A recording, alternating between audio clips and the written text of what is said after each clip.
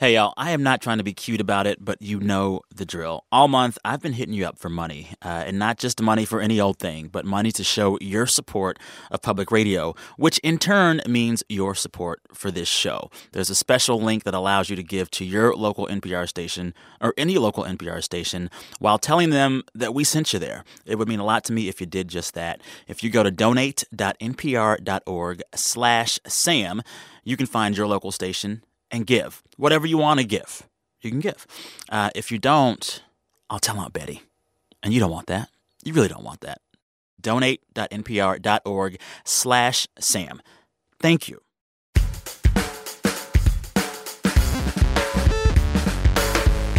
Hey, y'all. This is It's Been a Minute from NPR. I'm Sam Sanders. And as we come up on the holiday weekend, today, a nice conversation to get you through your travels. We're talking with Golden Globe-nominated actress Rachel Brosnahan.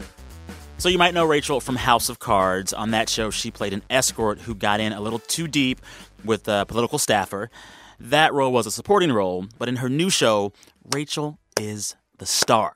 The show's on Amazon. It's called The Marvelous Mrs. Maisel. Rachel plays Midge Maisel, who is a 1950s housewife who, through a series of events, falls into a career doing stand-up comedy in New York City.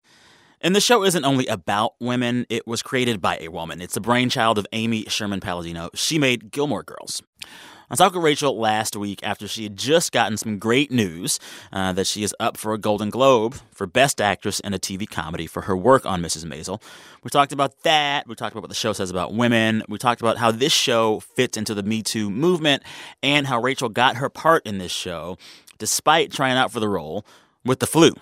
There's a lot more in this conversation. I really enjoyed it. I hope you do too. Let's get to it. Me and Rachel Brosnahan. I was in D.C. Rachel was in New York. Enjoy.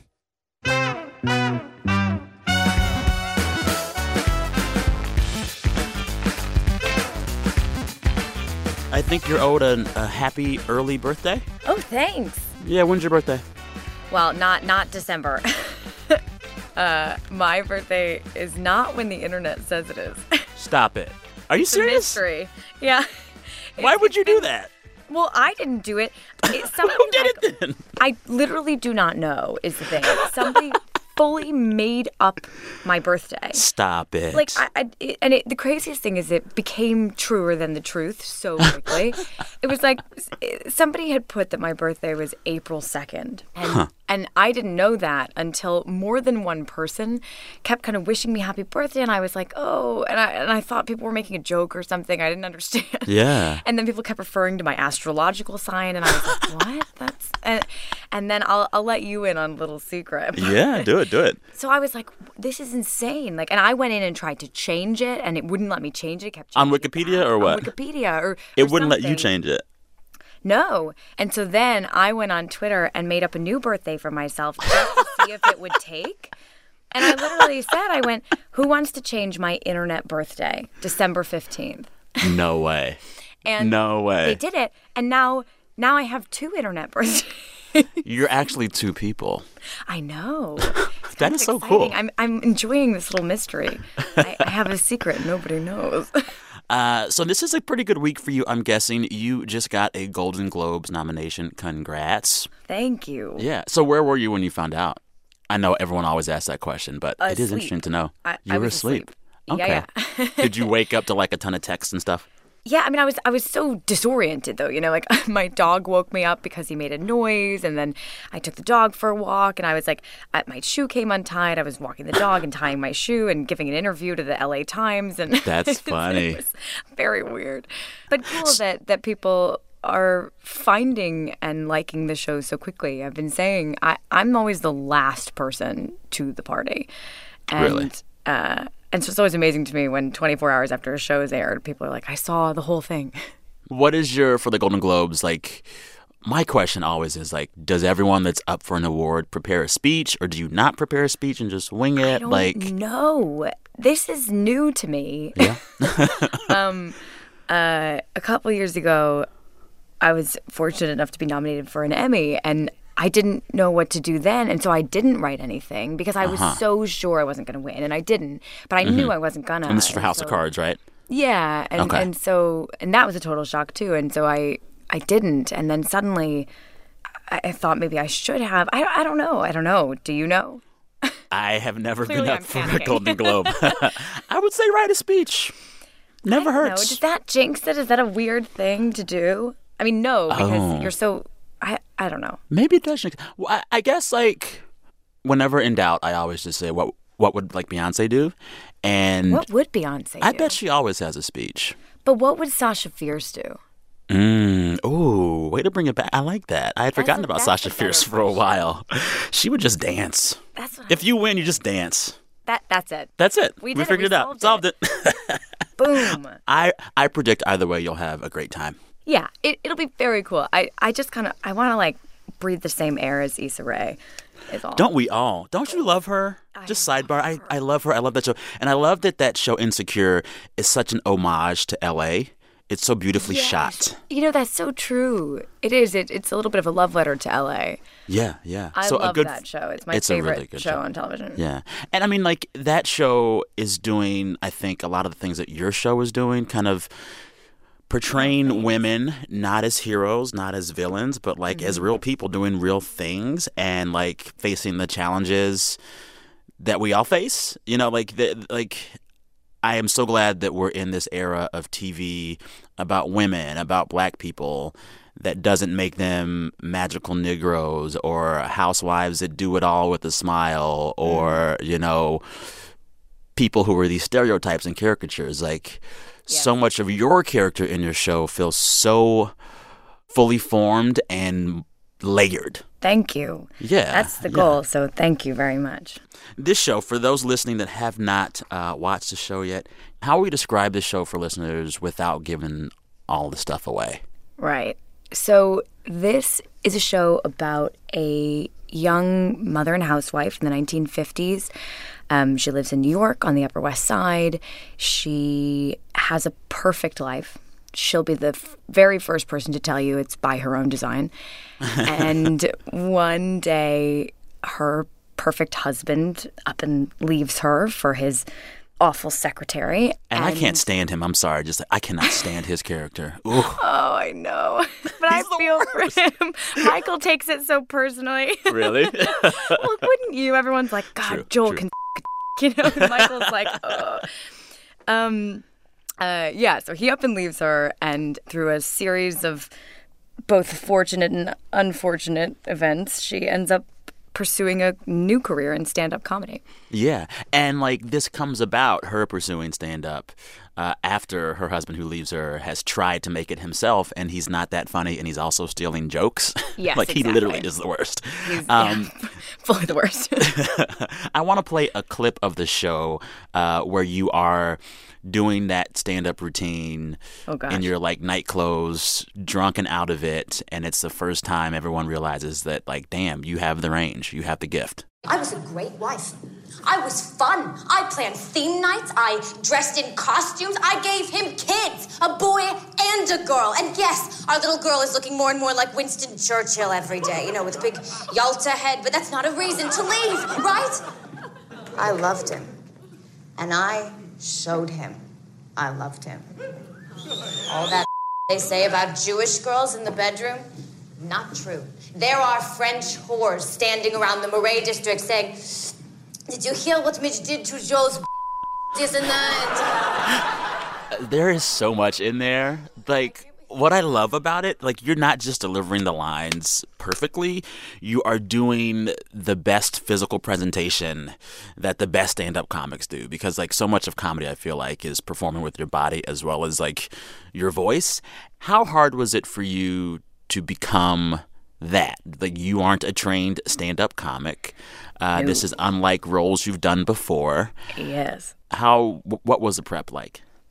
Well, thankfully, we had a lot of prep before we shot the pilot, more than you normally get. I think we had a couple weeks, and so Amy and Dan and I sat down a lot. And, We should say who they are. Yes, the creators, writers, directors. They wear 12,000 hats of our show. And they're a married couple, right? Yes, they are. And we had a lot of time to sit down, and I asked them 12 gazillion questions, and they would give me 12 gazillion and a half answers. And then, and so by the time we performed that first one, in the first episode, I was ready to put it out there. You know, we'd been working on it for such a long time. It felt ready. But also, I think Midge isn't really doing stand-up at all until much, much later in the season. Yeah. This is a woman who's fully having a breakdown. Her entire life has crumbled, and everything she thought she knew is a lie. And that is just a person. It's not yet a stand-up. And coupled with Amy's brilliant and hilarious writing, that's what you get. I feel like I had a way in as an actor and a person who comes from a more dramatic background. And I was fortunate enough to be able to take this parallel journey with Midge. Yeah. We got to learn the more technical sides of comedy together. And it was fun and petrifying and exhilarating all at the same time. And I mean, so like you mentioned, the writing that they're doing on this show, it is a lot of fast monologuing and just like a lot of dialogue, period. Yeah. And you've spoken about how much dialogue y'all have in this show. How hard was doing that? So hard. There's never enough time to prep. There's never enough time. There's never enough coffee.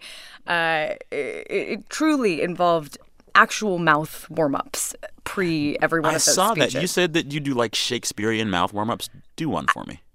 Well, it's not, Shakespearean is a little bit of an overstatement. Okay. I was just gonna say, like all that weird stuff that is gonna sound even weirder over the radio than it would look in person, and it looks pretty weird. I like weird.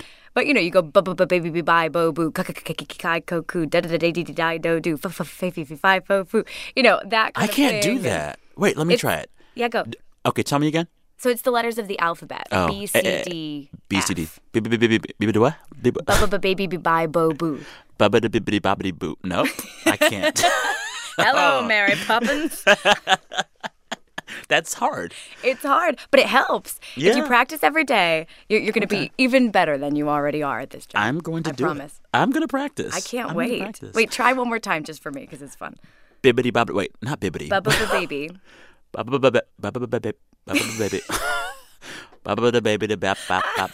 Yeah, okay. Try da-da-da-da-da-da-do.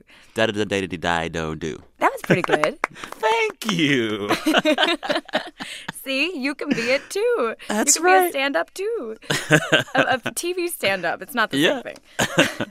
I was reading that when you auditioned for the show, you had to basically deliver the stand-up comedy monologue in front of an empty room, which is hard enough. But on top of that, you were like almost deathly ill during the audition. Like, how sick were you? I think maybe me making some bad jokes has gotten slightly exaggerated through the course of all this press. I was not knocking on death's door, but I felt terrible. Okay. Was it like the flu or what?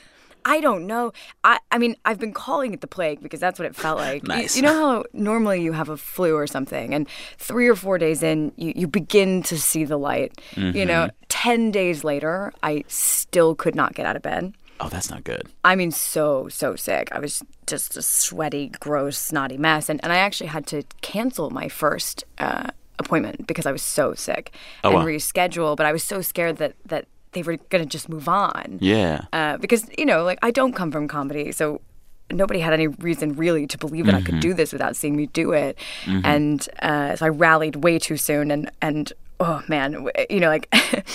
I had to take my shoes off at some point during this audition because my feet were so sweaty. Ooh. I couldn't walk in them. It was gross. It was so... I've never been grosser. Oh, my goodness. And if I recall correctly, the show's creators said that they couldn't tell. They're being very kind. I mean, Amy did once or twice have to stop me to tell me to powder my face. There was a lot of sweating happening. But some part of it was convincing. And, not all that dissimilar from some of Midge's stuff. From the scenes. Because, like, when she's on stage sometimes, it is, like, a little kind of breakdowny. Exactly. Yeah. The show is set in 1958, if I recall correctly. And y'all get the period piece nature of this down to, gosh, a science. The wardrobes are on point. Those Upper West Side apartments, like, had me shook. I was like, I want to live there. I want to live to there. Like, it's so beautiful. Like, one, did you get to keep the wardrobe? And two, like, how what was the level of specificity and detail about making sure this thing totally looked and felt 1958? Oh, man. Well, I'm sure that I was insulated from a lot of it, but I know that we had all the different departments working together to make sure that this both felt exactly true to 1958, and there's also a certain level of fantasy to this show. There's a little bit more color. There's a musicality to our world that is slightly heightened. But man, those apartments are incredible. We actually shot in 2 real apartments for the pilot on 113th and Riverside. Yeah. And they replicated them exactly on our stage for the rest of the show. Wow. The costumes are extraordinary. I haven't gotten to keep any of them yet. They need to let you keep the costumes. Well, we have a season 2. Well, there's that. we knew that before we finished the first. So yeah. Okay. She's going to be repeating some outfits, I think. Okay. But one day I'm stealing every single one of those coats. As you should. So when did you realize that you wanted to be an actress? Or did you? Did you fall into it? Did you say, like Midge would have when you were like 6, I'm doing this? Like, how did it happen? I kind of did. That's something that Midge and I share in common. When we can't not do anything 125%. Yeah. We're also both a little type A. But, I without necessarily being able to say I wanted to do it all the time, I always wanted to do it. I was very creative. I loved reading because I loved imagining worlds that were different from or bigger than mine. I really loved fantasy, Lord of the Rings, Harry Potter. And somehow that translated into wanting to act. I liked doing school plays. And then I think, I could, just like kids say, I want to be a princess or I want to be a vet or a doctor, I kind of went, I'm going to be an actress. But it wasn't until I was in high school and people were deciding what they wanted to study in college. Yeah. And I realized that I had no other interests or qualifying skills that I wanted to be an actor. And you went to Tisch? I did, yeah. At NYU, which sounds like it must be like the set of Fame. Like, is everyone just running around singing and dancing and flash mobbing? No, well, maybe some of the studios. Just say yes. Please tell me that it's like that, because I want to believe that. It's exactly like that. Wow, how did you know? I studied at Strasberg, which I don't know how much you know about Strasberg, but we were known for crying. Okay, what is Strasberg for those that don't know? You cry all the time. No, it's one of the studios that NYU. So there's NYU is the giant umbrella. Tisch is the larger arts umbrella. Then there's the drama program, and within the drama program there are a bunch of studios, and drama students get split up into the studios, and you get assigned to a studio based on your audition. And I got assigned to the Lee Strasberg Theater and Film Institute.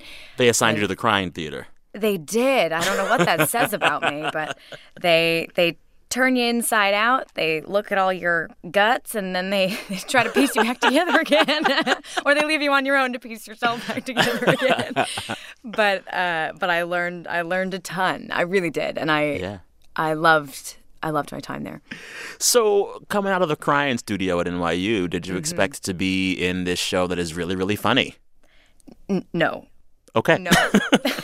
Absolutely not. I don't think anybody really expected this. Yeah. So were you scared to do it? Like, was this a big departure from your previous work? Yes. Absolutely petrified. Every single minute. I'm still petrified. Really? Because you look flawless in the show. You look like you are just made of steel. Then I'm a brilliant actor. I have never been so scared. But that's maybe that's not what everybody wants, but that's what I want. I've always wanted to do things. You hear actors say this all the time, to do things that scare me, to do things I've never done before, to stretch my muscles and see if I can, I guess. And I loved this part, and I felt like I had a way in. As I said, she doesn't start a comedian. She is a woman who is funnier than Rachel. Yeah. Thanks to Amy's brilliant writing. But she's a person, and she's a beautifully complex, fully realized woman. And so I was hoping I could find her. You did. And I mean, to be fair, it's not all laughs. Like, there is this one scene where your character Midge kind of has this breakdown in front of Susie, who is her, quote, personal manager / agent. Yes. Susie's being tough on Midge, and Midge has had it. Just drop this doe-eyed Bambi thing right now.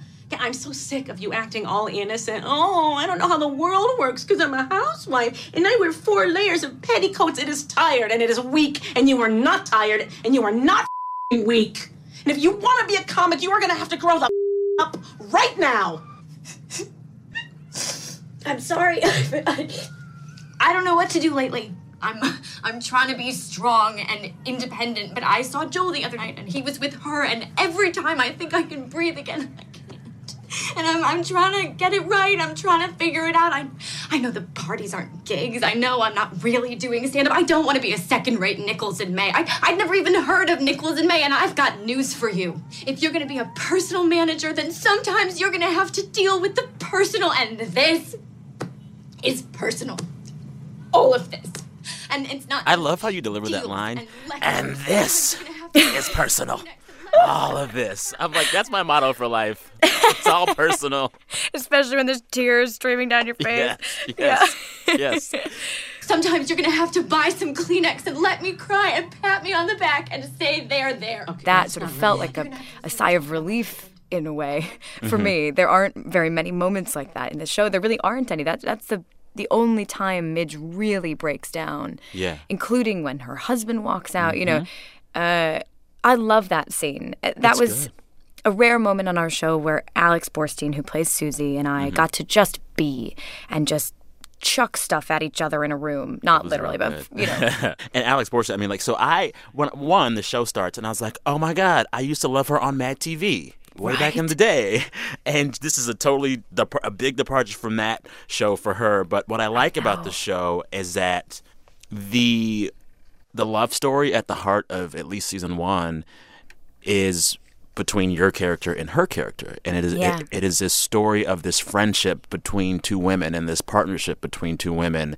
And it deals with it in a way that really speaks to the ups and downs of friendship and friendship between women, and I really admire that. Like, you guys will cry and yell and scream and then hang out and work together, and like there are these highs and lows, and your show is doing that. Shows like Insecure with Issa Rae have women friendships that are showing all of that. I was going to say that's my favorite part about Insecure. That's actually the part that spoke to me the most, is the friendship between those 2 women. And it was watching that show that made me realize how rare that is on TV. Yeah. To see a female friendship that is as complicated as they are. Yes. We're complicated beings, and it's a beautiful thing. And that nuance, I think, is something that only female creators, at least at this point in time, can really grasp in all of its all of it. Yeah. And like, I realized watching that scene and then hearing it back now, the beauty of displaying these multifaceted friendships between women is that you can access the full range of human emotion in a way that is not tied to someone's sexuality. Yes. And I think that's refreshing. Well, and I love that it's a budding friendship, too. These are women who, under ordinary circumstances, may never have met, let alone become friends. And not only do they become friends, but they need each other. They need each other to survive. They complete each other. Alex Borstein has coined the term womance. I like that. I do too. It's exactly right. That's everything. That's it. In a show with 2 bros becoming friends in a significant way, you call it a bromance. And this is a fully realized womance. I love that. I do too. And so speaking of this romance, like, part of why it works so well is because you had someone like Amy Sherman-Palladino making this show. People might know her from making the show Gilmore Girls. Why is that, you think? I mean, like, she has this really great way of writing, which you see in this show. It's really fast conversations, a lot of pop culture references. Like, what makes her shows her shows? And and makes you fit so well in this one?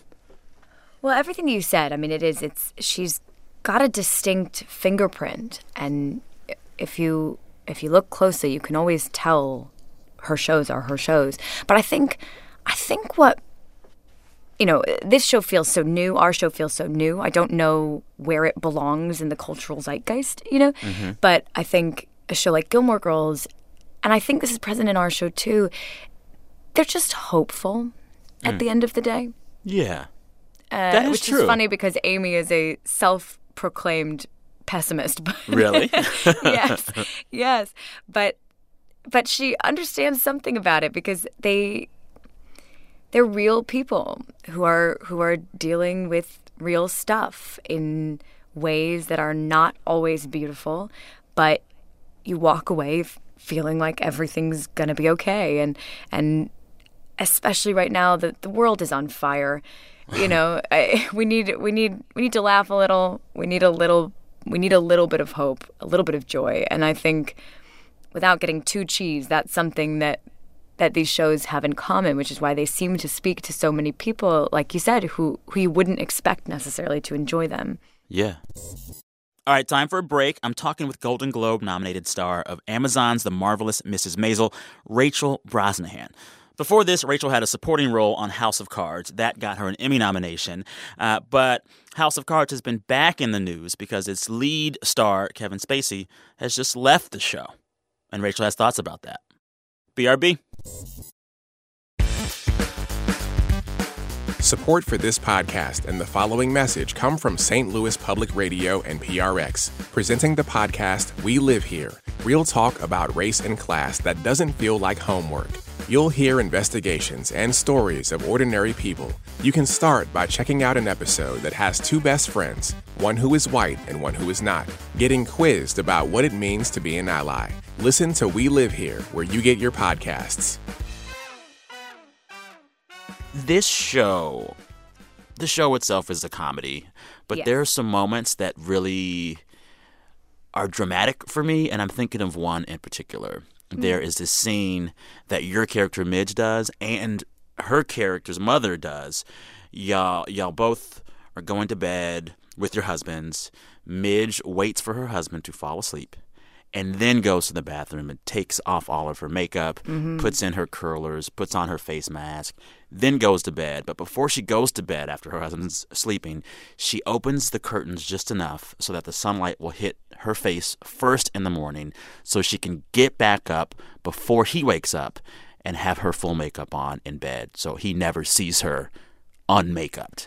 Yes, sir. Midge's mom does the same thing, and it just stopped me in my tracks. And I said, wow, men walk through the world never even really being aware of, like, how much more stuff women have to deal with. Totally. And we're seeing that right now in a big way. Yeah. And, like, it was true in 1958 where this show is set, and it's really kind of still true today. Like, how does it feel to make a show that is about a different decade but feels very timely in regards to the way that our culture and our society treats women who are trying to be taken seriously? Yeah, it feels important. It feels especially important right now. It felt important while we were making it, but it's taken on a whole new meaning.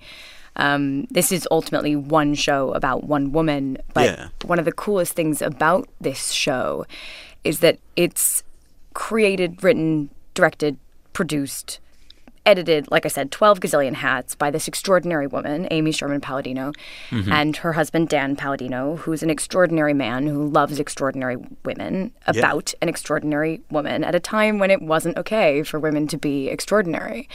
And we have women in front of, behind the camera, and we're always looking for more. It feels cool. It feels like it shouldn't be so radical anymore to be telling a story about a woman who is amazing, who is like women that I know and love, but somehow haven't really seen on TV before. And I also appreciate about this particular story that it's a slightly different look at a woman reinventing herself in a period piece. This is a woman who arguably isn't a feminist when you meet her. And she's the first person to tell you that. I think if you asked Midge if she was a feminist, she'd go, no, I don't burn my bras. And she believes that women have a place, and all this stuff that we're talking about, that scene you reference where she gets up in the middle of the night and puts her makeup on, to us, a modern audience, that feels like a burden. Yeah. But to her, it's something that makes her feel good. It's something she genuinely enjoys. And this isn't a woman who came out of the womb feeling like she didn't belong and wanted to change things and push against the walls and expectations that were set up for her. This is a woman who thrived in this environment.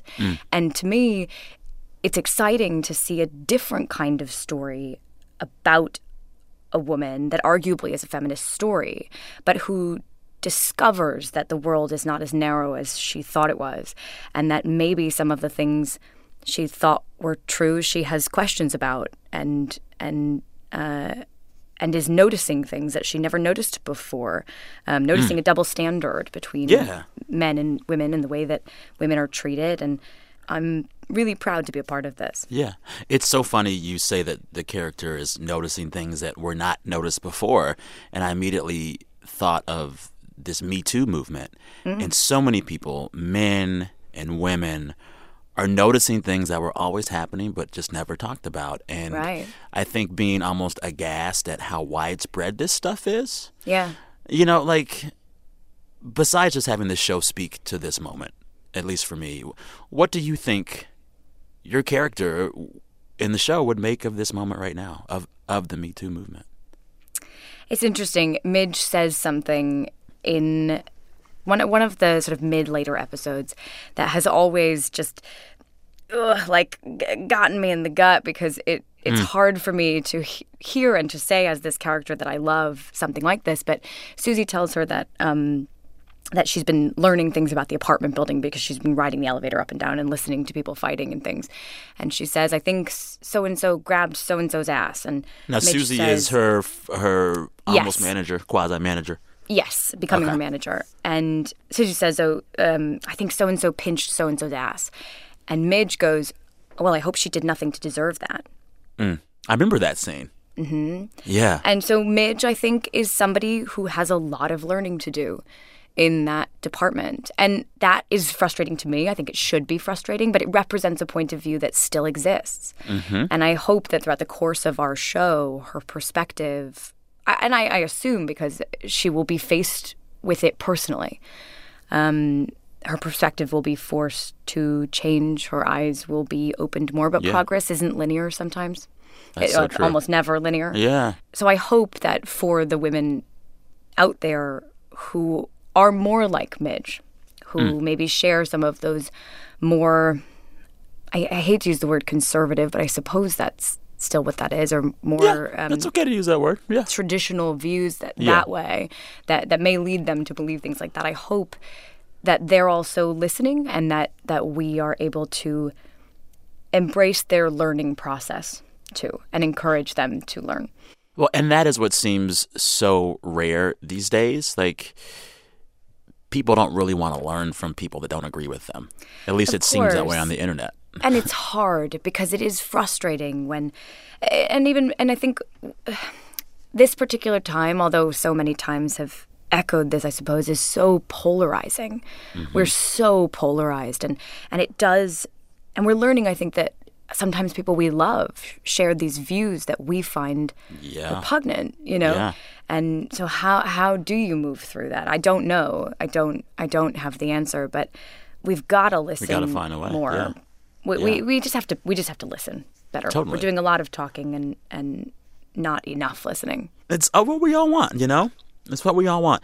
So you are, thinking back about the Golden Globes. You're going to be at this award show that will also honor movies at a time when the movie industry is reeling, like many other industries, over Harvey Weinstein and the Me Too movement. And you were on House of Cards. Yeah. And we all know what happened to Kevin Spacey. Yeah. And he's gone. And now they're going to finish the show out with Robin Wright, who was the female lead of the show. How do you feel about that? Do you like that? Is that the right way to approach these kind of things in light of men behaving badly and being removed? Absolutely. I was so happy to hear that they did that, because one person who turns out to be terrible should not be able to bring down something that has lifted so many people up. Robin Wright is incredible on House of Cards. Yes, she and is. It shouldn't, I've been asked a lot in the press, which has really bothered me. People have asked me how I feel now that the show's reputation is tarnished.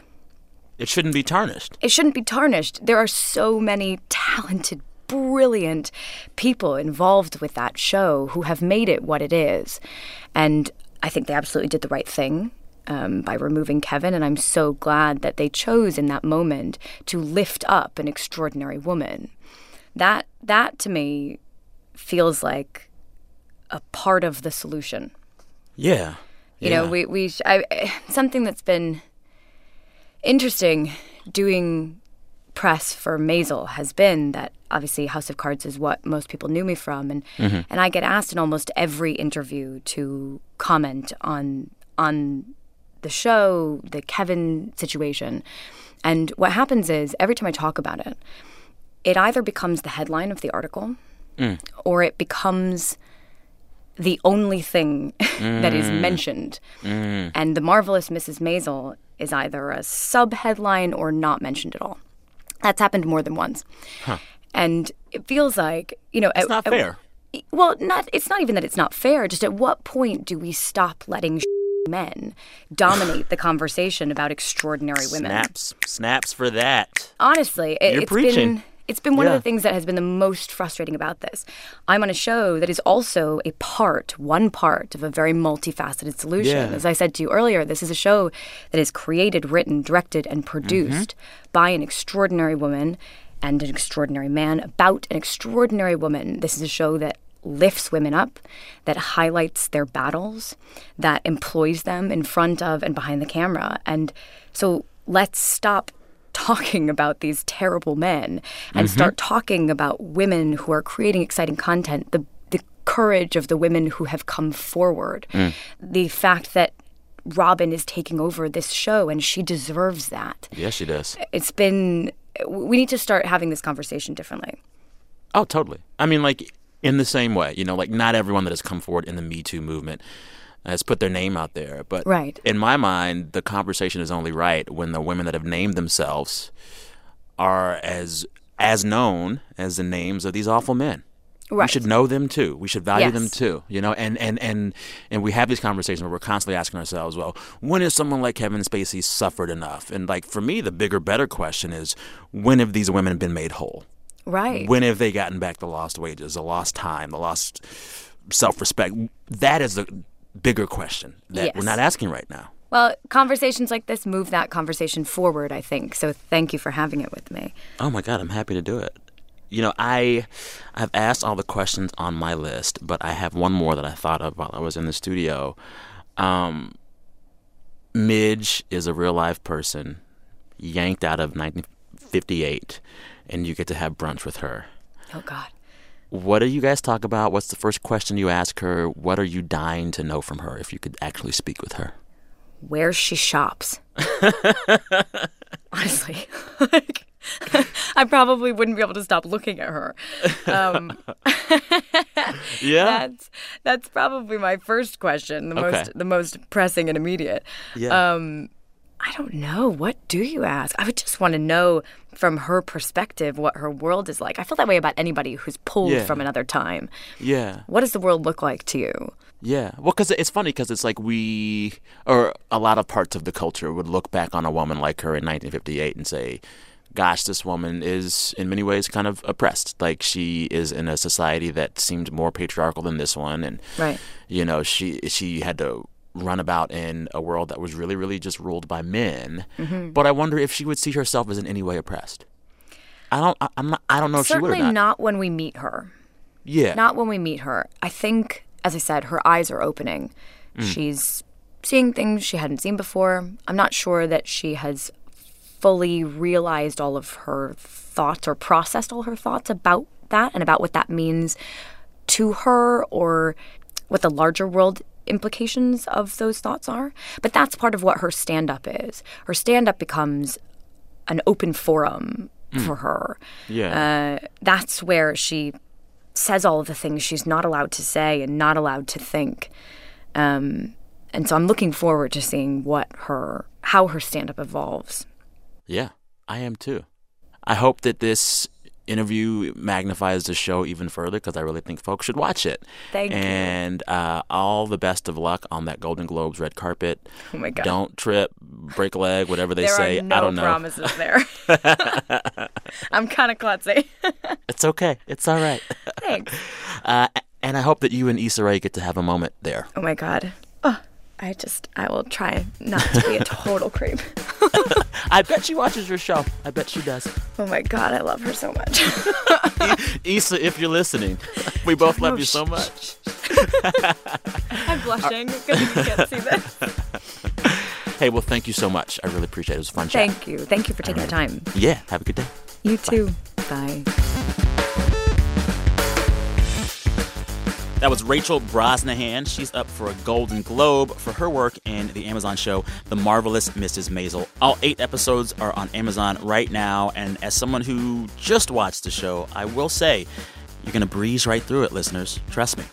All right, that's it for us today. A reminder, if you like what you're hearing and you love public radio, and yes, for all of you on both counts, I'm sure, please give to your local NPR station at this link, donate.npr.org/Sam. As you may know, there's a little competition going on between the podcast hosts of NPR over who can convince their listeners to give more. Not even just give more, but more people to give. From what I hear, we have been in first place for a while, but I want to keep it that way. I trust our It's Been a Minute family to help us end this thing on top. I know we can do it. We have till the end of the month to give. Donate.npr.org/Sam. With that, we're back in your feeds with a weekly wrap on Friday. Till then, be good to yourselves. Talk soon.